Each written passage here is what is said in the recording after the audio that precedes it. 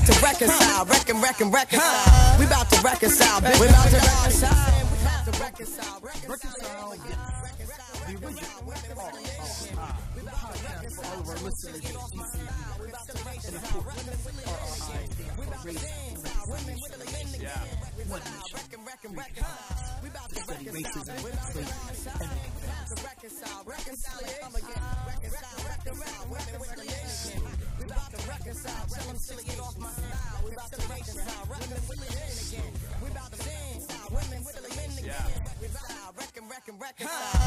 to reconcile, bitch. We about to reconcile. We about to reconcile. Come again. Reconcile. Women with the we about to reconcile. Tell them shit get off my style. We about to reconcile. Women with the again. We about to reconcile. Women with the Welcome, ladies and gentlemen, to yet another edition of Reconcile This, where we talk about history, her story, and more importantly, our story. Coming straight from the streets of Fort Worth, I'm your host, the most, Dr. Frederick Gooding Jr., aka Dr. G, and I'm aided and assisted by my co-host with the co-most. You all know the mellifluous, the marvelous, and the magnificent, and that would be none other than Mr. Perkins. What is going on, my brother? Dr. G, good morning to you. How you feeling? I am feeling super fantastic. Thank you for asking. Absolutely. Because I think there's a lot of, there's a lot of opportunity here for us to talk about what's happening in the past, present, and future together here. Mm-hmm. So I think that, when we look at this journey that we've been taking with reconciliation, it's not just a matter of just looking at the past, but we also have the opportunity to look forward. And I think the guest that we have today is going to help us talk about the fruits that come from this journey of reconciliation, right? For sure. Absolutely, absolutely. And so without any further ado, why don't we bring into the cipher an individual that you and I both know quite well and has also been walking the path of reconciliation with us. And that would be none other than the official postdoctoral fellow for the TCU Race and Reconciliation Initiative. And that would be Dr. Sylviane Greensword. Dr. Greensword, welcome. Dr. Greensword, good morning. Morning. Wonderful to be here. Absolutely, absolutely. And so before we get to the matter at hand, first just want to let the audience know a little bit more about who you are and your pathway. How did you actually decide that you wanted to, care about people and research their stories? I mean, how do you end up in a position like this where you are armed with a PhD seeking to speak truth to power? You should tell us a little bit about your academic journey. Well, my academic journey, I guess you could say it officially started in Louisiana, back in Louisiana, LSU. I'm a graduate of LSU and doing study with immigrant women who practice the folk art of hair braiding. I started researching those communities and looking at how hair salons are bridges that connect those African immigrant women to their mostly African-American female customers. So looking at race relations in an intra-diasporic context has, opened my eyes to some of the realities of what it means to be Black in America, the complexity of what it means to be Black in America. And Blackness can be defined in so many different ways. One of them is nationality. I am a Black woman, African descent, born European, living in the United States, married to somebody who's Black from the Caribbean. So Blackness is a very complex context. Mm-hmm. And what I'm seeing with my research is that Blackness can also be defined, and we can add another layer of complexity based on the historical time period that we're talking about. Mm-hmm. So Blackness today in the United States means something completely different from what it meant in, let's pick a random date, 1873. Mm-hmm. Mm-hmm. And so, looking at those different layers of complexities in what it means to be Black in America, working for an institution like TCU, I think it really encouraged me to tap into those roots and looking at what Black people have accomplished in different contexts, in the institutional context, in the educational context. And I think that's really what kind of was the catalyst for my research, is the different layers of Blackness. Mm. You threw out a very interesting date of 1873. It was just random. It was a random date, right? And so I think with this episode, our structure will be a little bit different because, you know, we'll all three kind of have conversations and ask each other questions Right. on 1873 and what happened before and after. And so if you're listening to this episode and you've caught whim of this project that has come down the pipeline, there is a book. A book that's coming out. Check all of your local bookstores, Amazon, Barnes and Noble. But if you want to support Black-owned bookstores, the Doc's Bookshop right here in Fort Worth has you covered. Jeff Bezos has enough money, but because Doc's is what is a Black-owned bookstore, a Black family-owned bookstore right here in the Fort Worth community. But we together with the leadership of Dr. G and bringing on Dr. Greensword and myself are co-authors of A History to Remember TCU, Purple, White, and Black. And so that's what we'll talk about today, just kind of our process, our writing process, our thoughts behind it, and our feelings. So one of the questions I want to ask Dr. G, I guess start with you, is like, you know, when you get this idea or you get the opportunity, how does that even go about? I don't even know if we actually talked about that. Did we talk about that? I don't think we talked about how you got it or like where it comes from, the idea, or how you negotiated it. Yeah, so yeah, you're right. That is an excellent question. I mean, well, I am a historian by training. You know, I don't know if the audience knows, I did obtain my PhD in history from Georgetown University. And in coming here, I just wanted to, like with any scenario, just understand my environment and my surroundings. After all, if I'm going to be a part of the TCU community, I want to be fully present, right? But part of being fully present is also being connected to the storyline, right? I mean, when you think about anybody who walks into a room and you know, the TV's already on, you know, the question is, okay, but what happened, right? You know, I mean, so the idea is, well, you want to understand what happened to appreciate the nuance of what is happening in this present moment and what might, you know, and that adds to the tension, you know, if you're watching some sort of a movie or storyline. And so to understand what has been happening, I think was the primary genesis of understanding the environment in which I was a part of. And so when I obtained the book contract for TCU Press, that was actually before RI was even conceptualized. Oh, wow. Right. I didn't know that. Yeah. So I had so we look at chicken and egg. No, the book contract came first, right? So the book contract came first, you know, and so this is a project I was going to do by myself, just to be my contribution as a historian.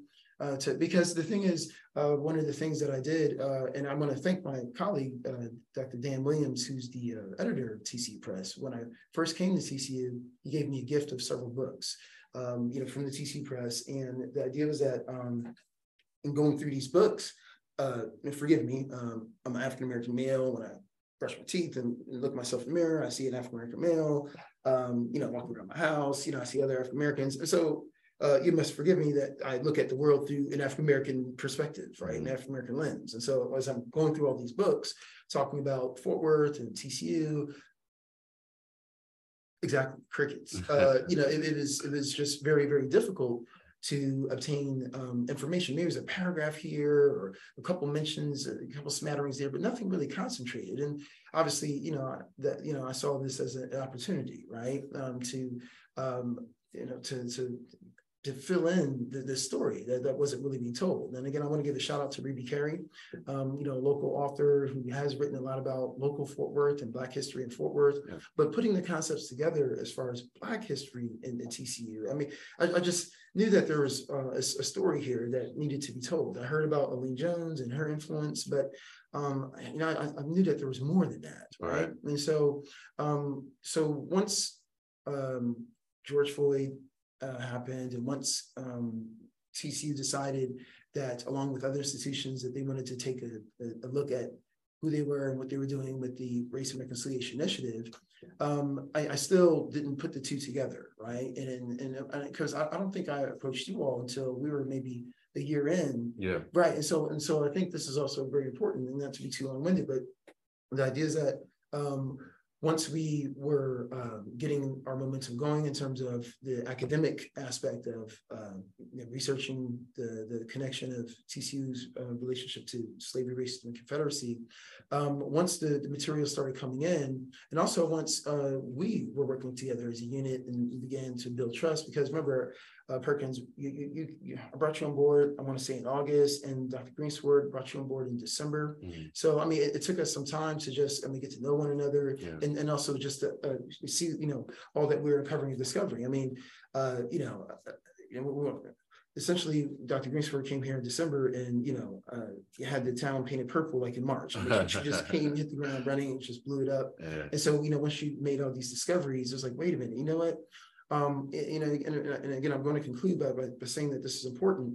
While I endeavored to do this for my community by myself, I've realized that the best way to do this for the community was with community, right? And so the fact that we are here with this published book, of which I am absolutely very proud of, and I believe is absolutely high quality work, I could not have done it without working and collaborating with you all, my teammates. And I feel that it's just been a generative process that has been double fold, and that, we've been able to highlight this Black voice that has been largely overlooked and maybe unsung. And then at the same time, elevating our voices as well, and I think that the way that the three of us combine to tell the story is going to read differently than say somebody else. And guess what?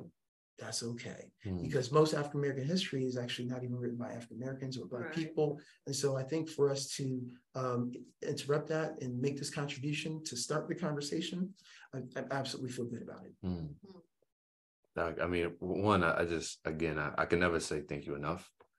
No, I mean, because as someone who was in this field, you're a professor, this is your field, you could have kept that contract for yourself.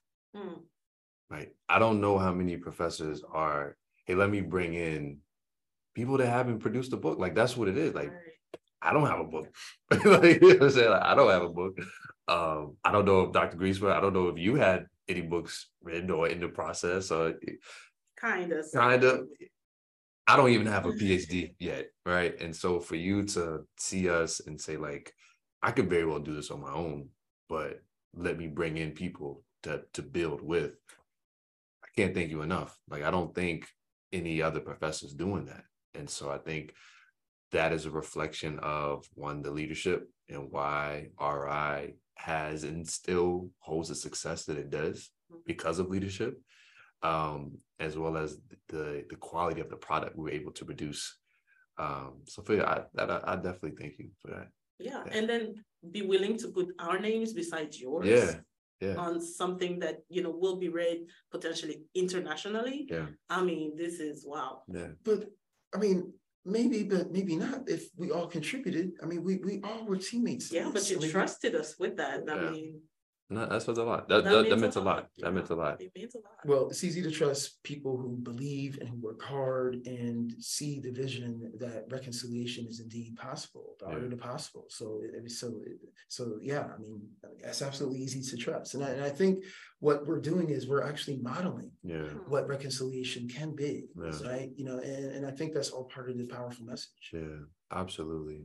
One of the things that I wanted to kind of slowly pivot to, because I'm interested in, like, what one was you all's writing process, because I had to find mine. Like, I had to find, like, what works for me, and then were there any, like, interesting stories that you came up across in you all's chapter? Because so for those that are listening, each of us had 3 chapters that we were responsible for, all with different subtopics.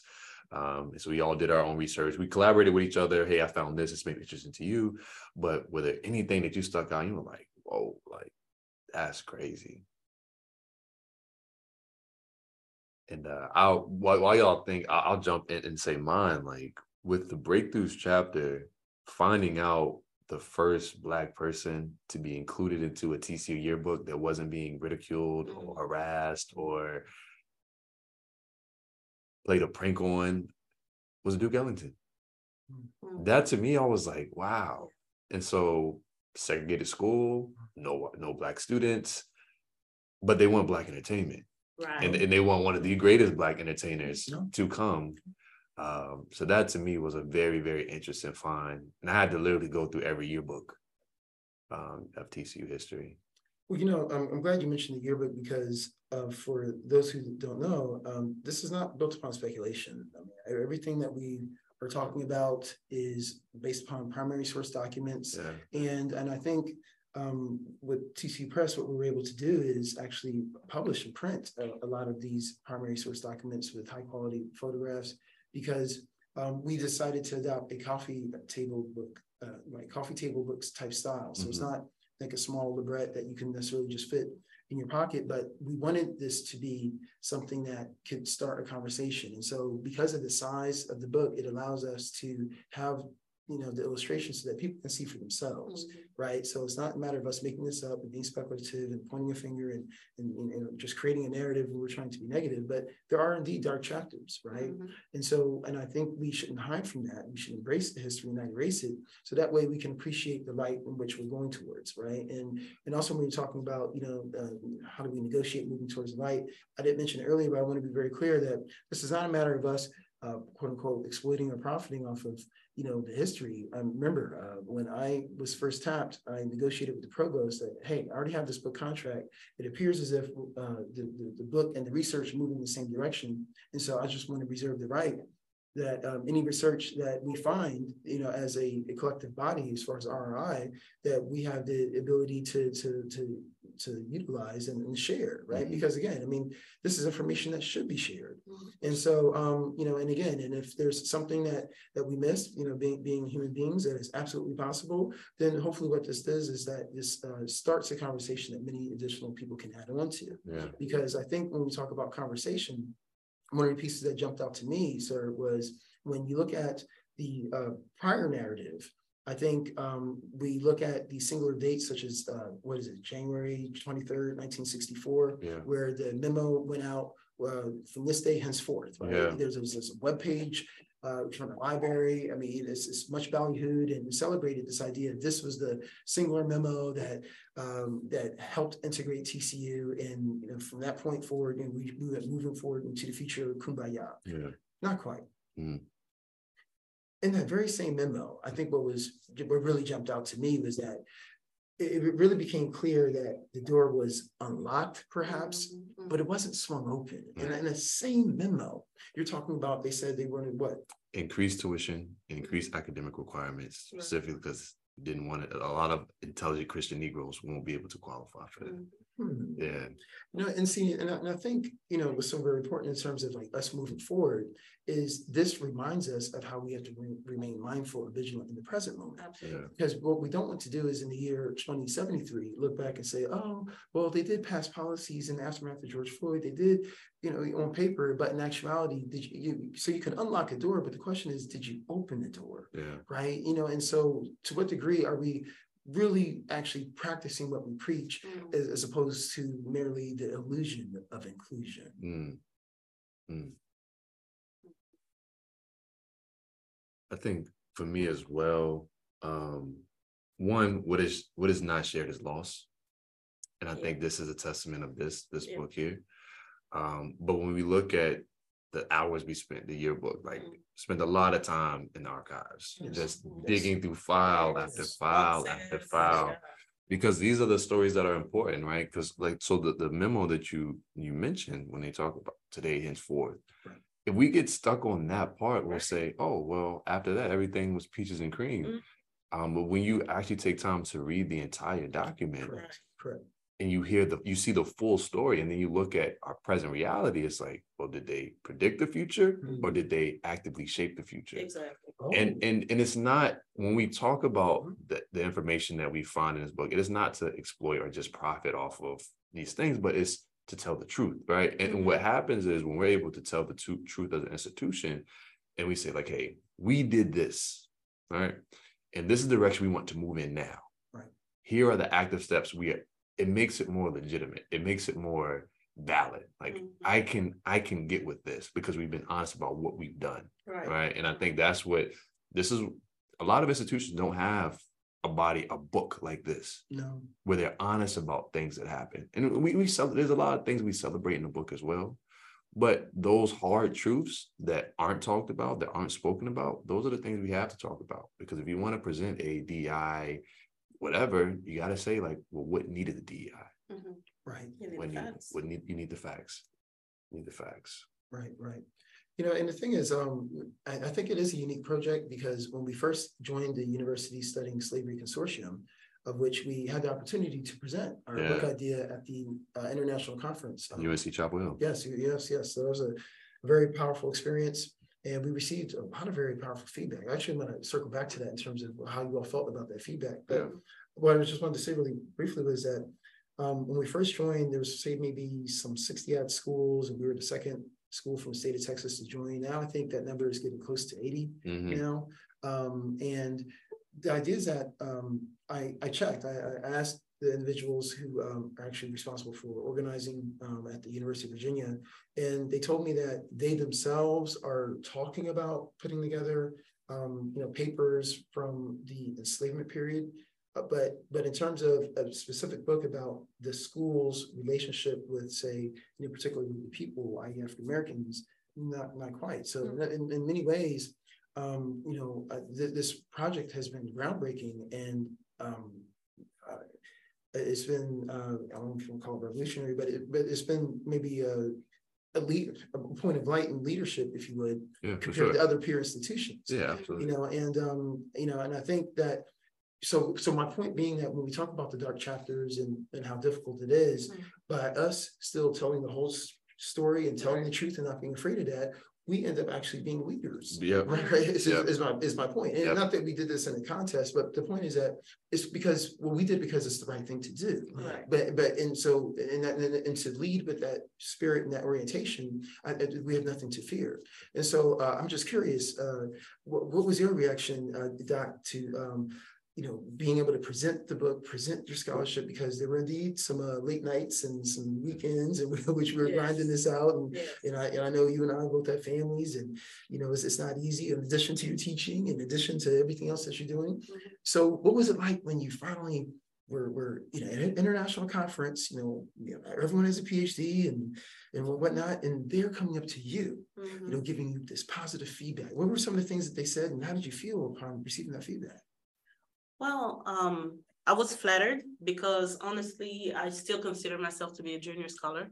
And so having, those accolades for me, that's very humbling, because it is a reminder of how far I still have to go in my academic journey. It was also intimidating because I came across the unexpected attendance of my former doctoral committee chair, Dr. Joyce Jackson from LSU. And I did not expect that. But I always feel like, not necessarily that I have to prove myself to her, but she bet on me when honestly she didn't have that much institutional support. But she bet on me, and she chose to direct my dissertation sometimes against the advice of some of her colleagues. So, I did not want to disappoint her. I wanted to show that she made the right choice, that, I'm up to the task. And so that added another layer of pressure. But, I was very well surrounded, and, I'm part of an awesome team. So I think that we had like the right recipe for a great presentation at USS. Also the fact that we all have different background, different academic orientations. I mean, Dr. G, you're a historian. Mr. Perkins, you're into higher education leadership. I'm into cultural anthropology and, a little bit of geography in there.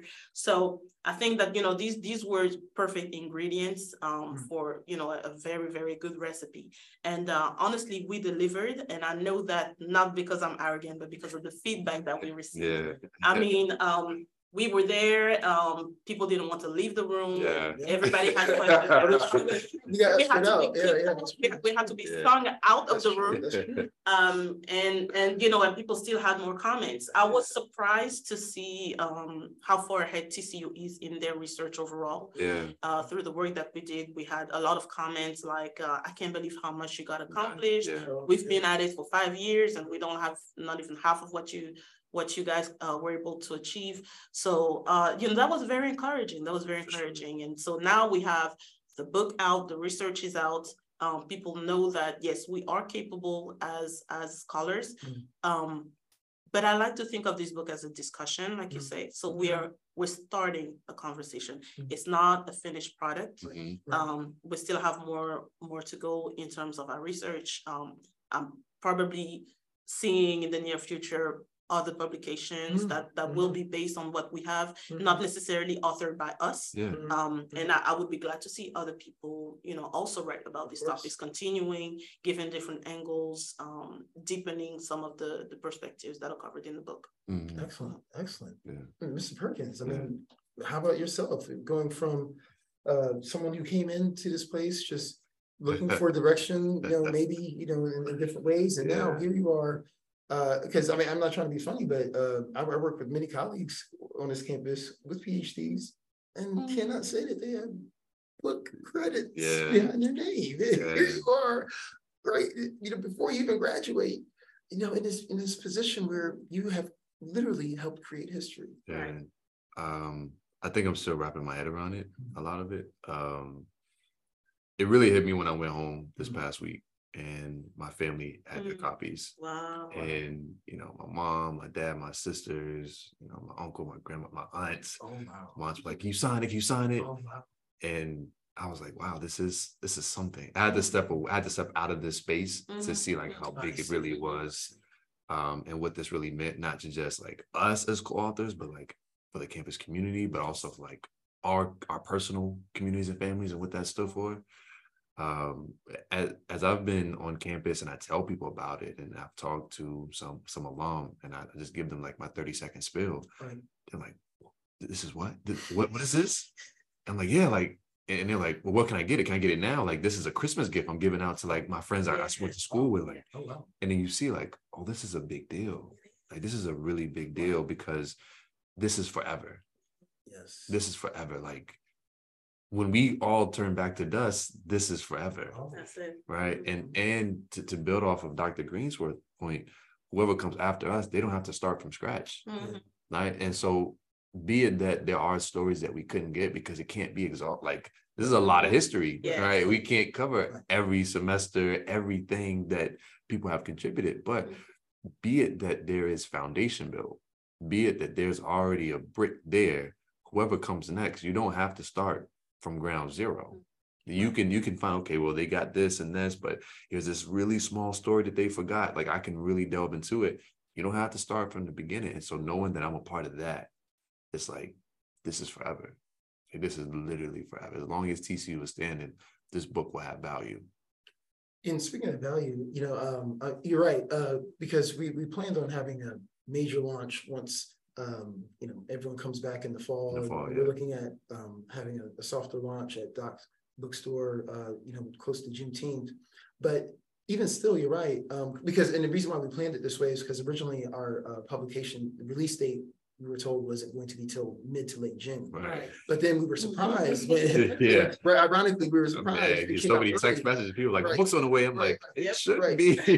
So it's been this interesting process where the feedback is starting to trickle in. And for example, I just heard newsflash that apparently our book was given away as a lottery prize at a graduation event last week on campus. Right. Wow. So already people are seeing value in terms of, hey, this is something you should win, and take home, as far as, adding to the whole, you're part of this larger history. And as far as if you're going to call yourself a TCU alum, then you're now part of this legacy, and this book is now being part of that legacy. And so I find that very powerful as well. When you talk about 150 years, I think one of the main things that the book does for me as well is it reminds people how we have to be diverse in our perspectives as well. I think for me, before this book, I even fell into this trap of, well, what was the first date that the first Black person enrolled?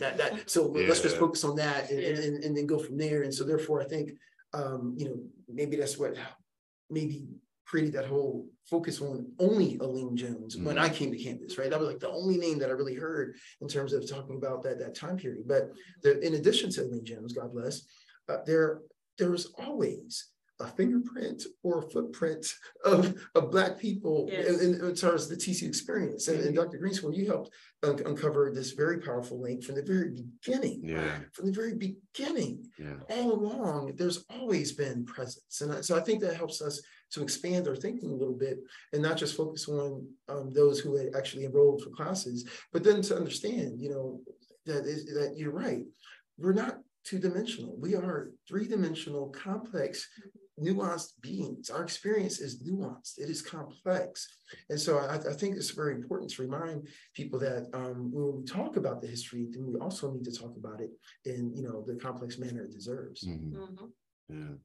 And so I think just building off that, Dr. Greensword, that one of those interesting stories that you came about with the Thorpe family, which I know we've had an episode on it on our podcast now, but like that is what we're talking about when we say these are the important stories. Yes. Because if you get caught into like when the first Black person was a student here at TCU, exactly. you will think, oh, they just popped in the 50s and the 60s Right. and Black people here. But you miss out on this longer legacy that Black Right. people have been here since day one.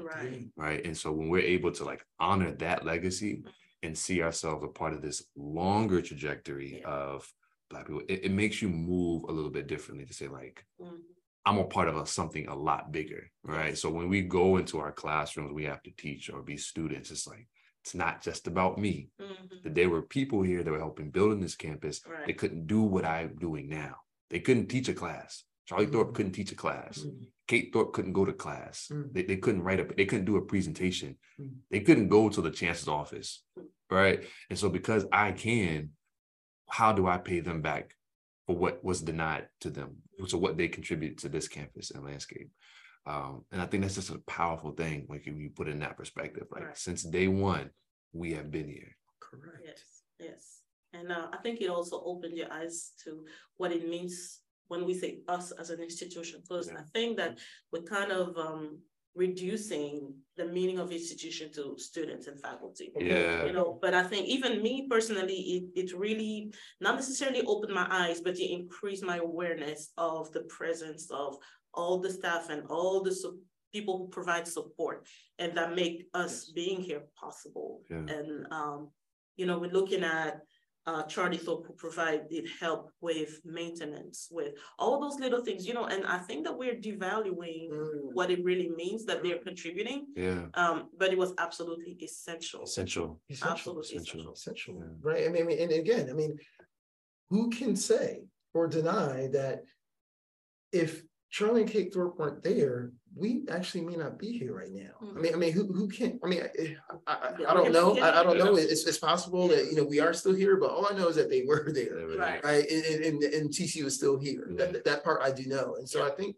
In addition to this idea of expanding beyond just student and faculty, I think we also made an effort to talk about TCU's relationship to the larger Fort Worth community as well, right? Because TCU is not a bubble up in the sky, right? It's a part of a larger environment, and I think making that connection was important. And so, speaking of which, Mr. Perkins, how was it for you talking about Jarvis, right? And that connection in terms of how TCU is not just its own isolated bubble, but it's part of a larger fabric. To me, that's I love telling people and talking to people about it, because one of my first questions, like, Jarvis Hall, right? Yeah, I know Jarvis Hall. Do you know Jarvis Christian University?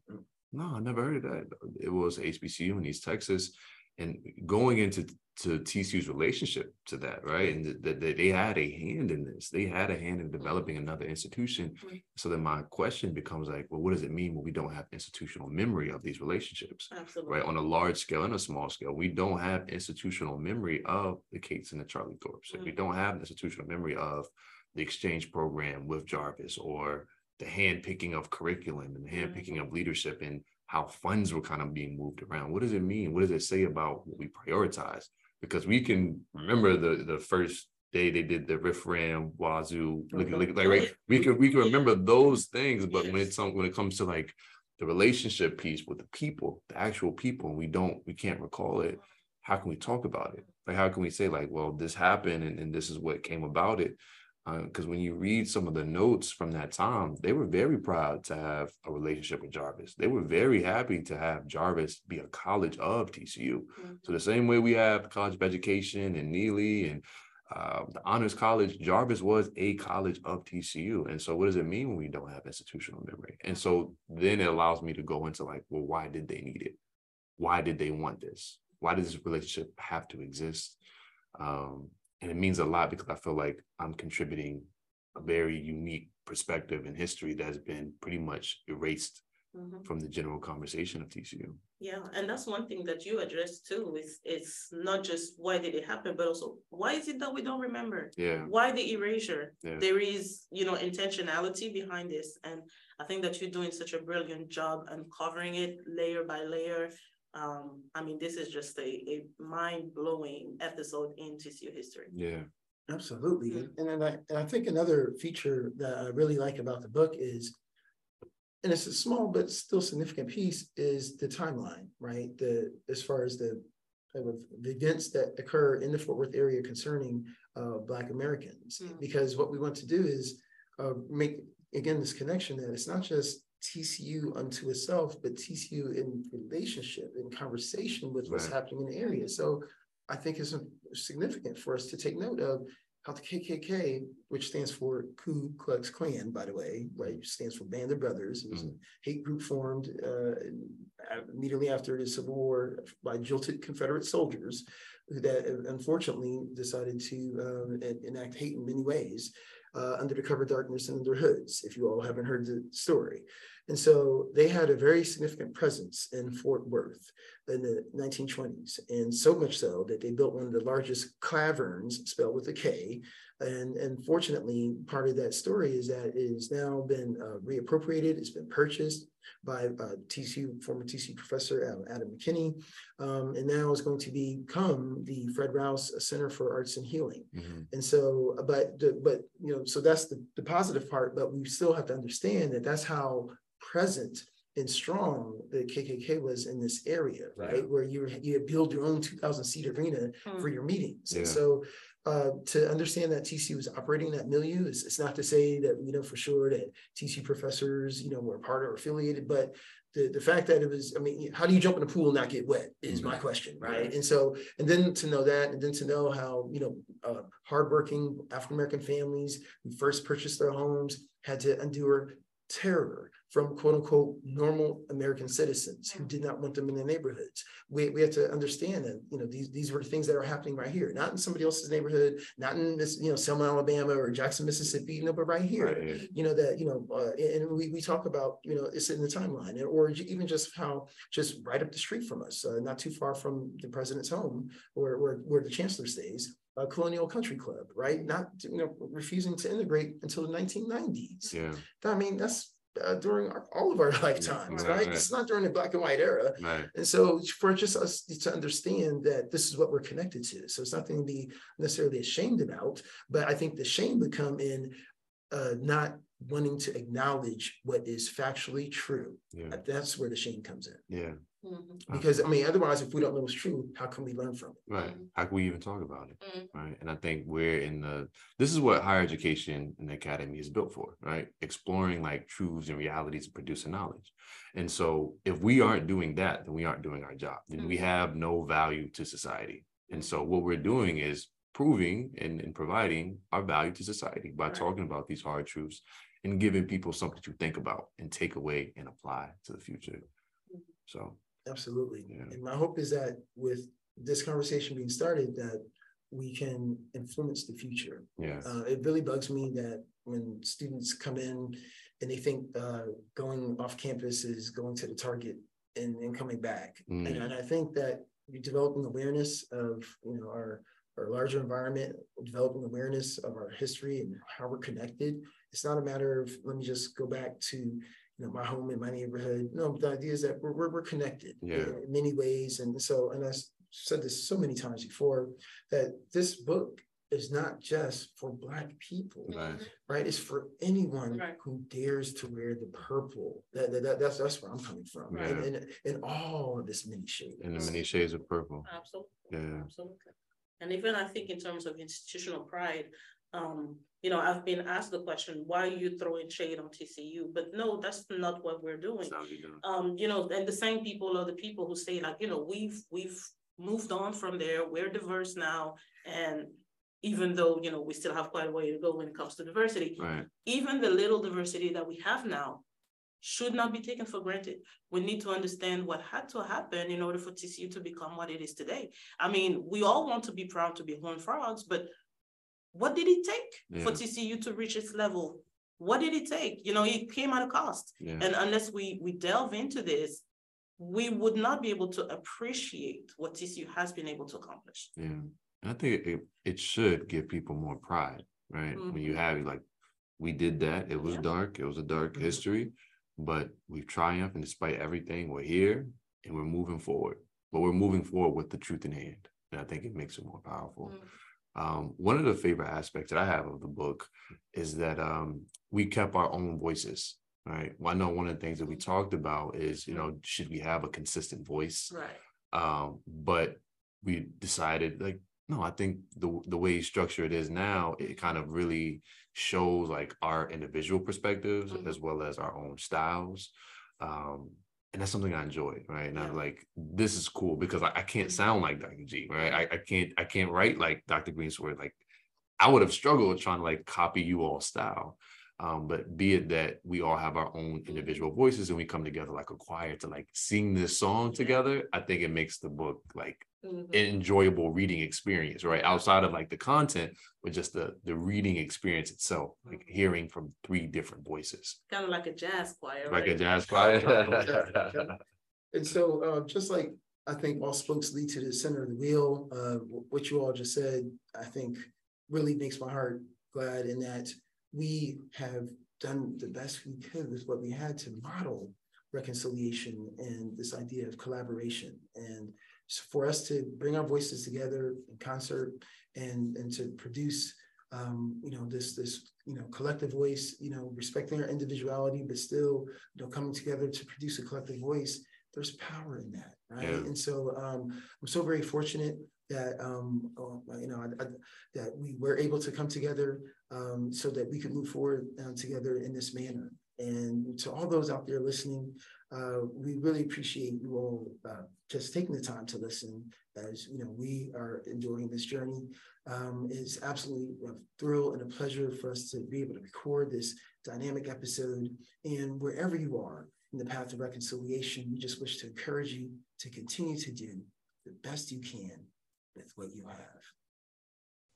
I cannot promise what will ultimately happen as a result of our enterprise in studying TC's relationship with slavery, racism, and the Confederacy, but I can pledge to you that we are doing the best we can with what we have.